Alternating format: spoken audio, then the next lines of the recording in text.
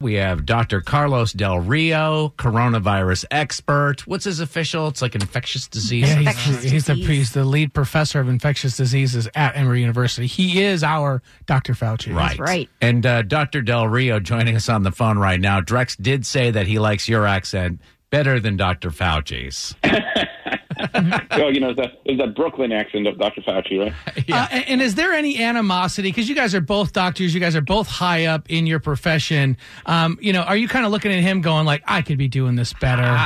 No way. No way. I know Dr. Fauci very well. We're very good friends, and no way. I mean, I think the word of him, and, he and I talk a lot and correspond a lot. He's just he's an incredible person. He is somebody who really all I can tell you, I have a lot of admiration for him, for what he's been able to do and accomplish over the years that he's been. Quite frankly, he's got more experience than anybody I know. Dude, you got to understand, Drex. These guys are saving lives. They're doing research. There's no there's no rivalries in medicine. See, I think you guys go to these conferences and there's some free drinks. The drug reps are there. You get a little loose lips and you're like, hey, Fauci. No. These are not radio DJs. These are doctors. All right. You have an actual legitimate question? Legitimate question is, speaking of Dr. Fauci, I think it was yesterday, he had said he feels confident the way things are going that school could open up in the fall. Why do you think he's saying something like that, and is there any truth to it? I think he's right. I think that we will likely be able to do that. I think that the data, suggests that we're making the right progress and the right moves, and that things are going that things are going as predicted. And I think the decisions taken and, the social distancing and the pain is actually going to pay off. So I think he's right. I think that provided that we continue doing the right thing and we don't mess it up, we'll be, there's going to be an end to this. And the end will depend on how we all do the right things. But I think there's going to be an end to this. And I think we need to be, we need to be hopeful. We need to look at the exit strategy. Follow-up question. Tommy Lee says Motley Crue's summer tour will start on time. Their first show, June 18th. Dr. Del Rio, will Motley Crue's summer tour start on time? I don't know about that one. I think, June, July are going to be the critical times. And the question is, what can you do and what kind of events can you have? And how do you go back to opening the country, as the president calls it? How do you go back to the normal state? And it's probably not going to be like a light switch. You're not going to say one day, okay, we're ready to open up. It's going to be more a stage thing. And I think, big events, large events, 100,000 people events are probably not going to be how we open the country. It's probably not going to be how we do the first event. That's probably not a smart way to do it. Dr. Del Rio, we all know that if you see it online, it must be true, right? So absolutely. I recently saw a Facebook video from a doctor in St. Louis who was recommending people take 3 ounces of tonic water and 50 milligrams of zinc a day to kind of help prevent this thing a little bit, because the tonic water has quinine in it. Is that... I like my tonic water with gin, right? And then it's really better. I'm not sure any of those things work, but I think, people are always looking for the magic bullet and what to do to people talk about boosting their immune system and killing this virus. I think what we know works is social distancing. What we know works is doing the things that we're telling people in public health to do. And, sure, as I said, have your gin and tonic, or have your gin and your tonic without gin, but do it on your porch by yourself, or do it with somebody else through with a reasonable distance, so you're actually practicing social distancing, and you will prevent this virus. Dr. Del Rio, can you clear up? Is the CDC saying that people who are asymptomatic, they can go back to work? Is that something that's going to be in the pipeline soon? People who are asymptomatic, you mean once you recovered, if you had them, because you initially have to have symptoms and have to be, so if somebody's infected and develops symptoms, the recommendation that CDC has is that either 3 days after symptoms resolve or 1 week after they tested positive, whichever is longer, they're good to go. I think I saw that it was if somebody was living in a house who was diagnosed COVID, that they could return to work if they were wearing the proper like masks or gloves. I mean, the specific term was they're going to try and get people back to work who are part of the critical infrastructure who are also asymptomatic. Probably okay, but again, I say that even without wearing a mask, the recommendation is that, after 3 days after your symptoms resolve or 1 week after you tested positive, you're good to go. You're not infectious. You can go back to work. You can go back to living with people. If you're wearing a mask on top of that, you're even better, right? So, yes, we not everybody needs to stay in isolation for, a month. Once you've been diagnosed positive, the great majority of people, the challenge that we have, and the people, what they need to understand is that if somebody has mild disease and is not diagnosed and that person is not put in isolation, then that person can be in the household and infect other members of the household. Mm-hmm. And when infected other members of the household can infect people over the age of 65 or who have chronic diseases like diabetes and hypertension, and then that family member ends up in the hospital and in the ICU, or, sometimes even dead. And we are like, how did that person get it? Well, they got it because of that family member that had very low symptoms. So we need to be keenly aware at home. I tell people, even when you're at home, if you're going out, if you're, the chance of getting infected, practice social distancing at home, because the reality is you can have mild disease, you can have asymptomatic disease, and you can still transmit within your household. And we know from China, we know from Italy, that household transmission is a huge problem. In fact, I haven't seen anything that part of the reason we have such a huge outbreak in New York is because there's so many people living in so close quarters. Right. We have talked about before the fact that there's probably a good chance that you wouldn't be reinfected if you've already gotten over coronavirus, right? So there's reports, a few reports, primarily from Japan and some from China, suggesting that some people have gotten reinfected. But those are, I would say, rare. Those are the exceptions rather than the rules. I say that in general, people that have gotten this disease and recovered are immune. In other words, they have almost like a natural vaccination against it. The great majority of them. Could they still carry it and give it to somebody? Like, could they still transmit it after that point? No. Once they recover fully, they don't. You're not a chronic carrier of the disease. Okay.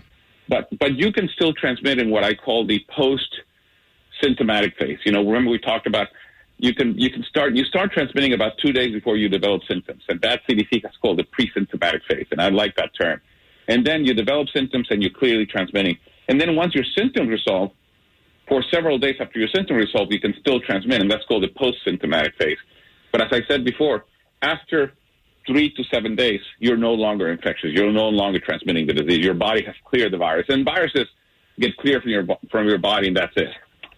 Are you confident that they're going to come up with a cure for this, or at least be part of your flu shot or whatever at some point in the can we hope that in a year we can get a shot and not get coronavirus? I would say yes. I think that I have more than hope. I have seen the science. My colleagues here at Emory University are actually involved in one of the studies that looking at one of the vaccines that are being tested, an mRNA vaccine made by a company named Moderna, that a clinical trial is happening right now. We're also developing antivirals, medications, both injectable and by mouth. So I think science is going to give us the answer. Science is going to give us treatments. Science is going to give us prevention. And again, I emphasize that this is why I tell people you have to support research, because research actually saves lives. Research actually changes the course of epidemics. The difference between 1918 and now is that we have science, and science actually is going to change dramatically how many people die, how many people get sick, and what do we do going forward. Well, so talking about like a treatment or therapies for this anti-malaria drug, why can't we get a clear answer on this? They're saying it's not approved, but then there's millions of these pills shipping around and people are taking it. When are we going to get some clearance, some guidance on that? There's several clinical trials that have already started or about to start looking at this, and that's why we have to do the clinical trials, the clinical research, because clinical research is done in such a way that you get the answers, and clinical research is done, in such a way that you then can say, okay, this works or this doesn't work. Okay. And there's several ways to do clinical trials, but the most sort of the time-tested approach is what we call a randomized control trial. In a randomized control trial, half the people get the drug, half the people get a sugar pill, or they may get something else, right? So some may get, let's say, the remdesivir, some may get the hydrochloroquine, and then, or some may get the hydrochloroquine, and some may get the hydrochloroquine with something else. So you try to see, and you don't know who's getting what. It's all blinded, so all the packages look the same. And then you look at the data, and then you look at the patients, and therefore you're not biased. And that is how we get answers in in research. We get answers by doing randomized clinical trials, and those are the ones that exactly are happening right now. The efforts that are going into this are phenomenal, right? I mean, all the doctors, all hands on deck. They don't do that with every disease. Well, we have done it. We did it with HIV, and I would tell you, with HIV, with AIDS, I cut my teeth. I grew up I still do HIV research, and to me, it's just amazing when I was starting to do infectious disease in the early 80s, middle 80s, to see everybody in their 20s getting this and dying, right? And now you get HIV and you take medications and you are good to go. You live a normal life. That is because of clinical research and the millions of dollars that have been put into HIV research. But that has not only benefited HIV. Because of HIV research and research around viruses, drugs that are called the PD-1 drugs, the PD-1 inhibitor drugs have been developed. And those have shown to be incredible drugs for the treatment of cancer. So understanding the immune system through research has really changed dramatically how we treat cancer. Dr. Del Rio, there was I heard it on the news, so I don't know what the numbers are, but I heard they had dropped the number of projected deaths, maybe even cases for the United States. Have you heard anything about that? Yeah, the projection. They dropped the number. Obviously, that's great news. Yeah, projections are, the way I think about it, let's say that was going to be a football game, right? Whichever teams you want. And then Vegas looks, the projection is, that this team is going to win by 20 points. But then halfway through the game, because you start seeing how defense and offense work, you say, actually the projections are different. The difference, this team is not going to score so many points. So if you were able to make projections, if you were able to change your projections halfway through a game, you would definitely be doing that. You will be changing your projections based on what you have seen happen. That's exactly what's happening. As this disease is evolving, as we're seeing the impact of social distancing and many other things, the projections are changing. So I'm really happy that they're coming down, because coming down means that the things we're doing is actually working. I would be very concerned the projections were going in the opposite direction. We're actually, instead of 80,000 deaths, now they're projecting 200,000 deaths, right? Because we would say, oh my God, despite everything we're doing, it's actually going in the wrong direction. So projections that are coming down make me happy. In other words, I want to beat the projections. You want to beat the odds. And that's what we're doing with the interventions we're doing. Social distancing, staying at home, it's actually making a difference. Dr. Del Rio, if let's say this is a football game, are we in halftime? Are we in the first quarter? Are we in the third quarter of this thing? I think we're close to halftime. I think we are, I would say that halftime, if everybody keeps on talking about when are we going to peak, I think peak is going to be halftime, right? Okay. And I tell people, when people say, we'll get to the peak and that's it. No, you still have another half to go, right? You still need to get to the peak and come down. There's still a lot that could happen after the peak. But getting to the peak is going to be critical, because that's going to be the highest number, at the point where the highest number of people are going to be coming to hospitals, to intensive care units that are going to need care. After that, if the numbers start coming down, that's great, because, again, if we have a low number of people, we can handle that in healthcare. The problem is when you overwhelm the healthcare system. Mm-hmm. So we're at the 2-minute warning. This is basically what he said. Yeah, pretty much. Yeah. We need to sit down with Coach Tony. And you were talking about Dr. Fauci. Dr. Fauci was in his high school. He was actually the point guard in his basketball team. Believe it or not. Wow. Yeah. And he was the captain of the basketball team. They call him Fauci. They should show these games on ESPN Classic right now. We really should. I know. If I had coronavirus right now and I wanted to try whatever was available, I went to go see my doctor. Like, I've heard some people like, I had the cocktail of the malaria medication and the whatever. Like, how do you get that? Do you have to find a doctor who's willing to give it to you, or? Well, I think we all have protocols. We all have approaches, and there's clearly indications. The great majority of people, 90% of people that get this, need nothing. They get better on their own. Right. And you don't want to give them something, because something may be worse than nothing, right? So 90% of people get better on their own. But there is some people that are not getting better and that are progressing, and those are the people that you start thinking about, well, we're going to give them this medicine or that medicine or that medicine. And what the guidelines are changing. The Department of Health and Human Services actually put a committee today that hopefully by tomorrow is going to publish guidelines and recommendations. The Infectious Disease Society of America is doing the same thing.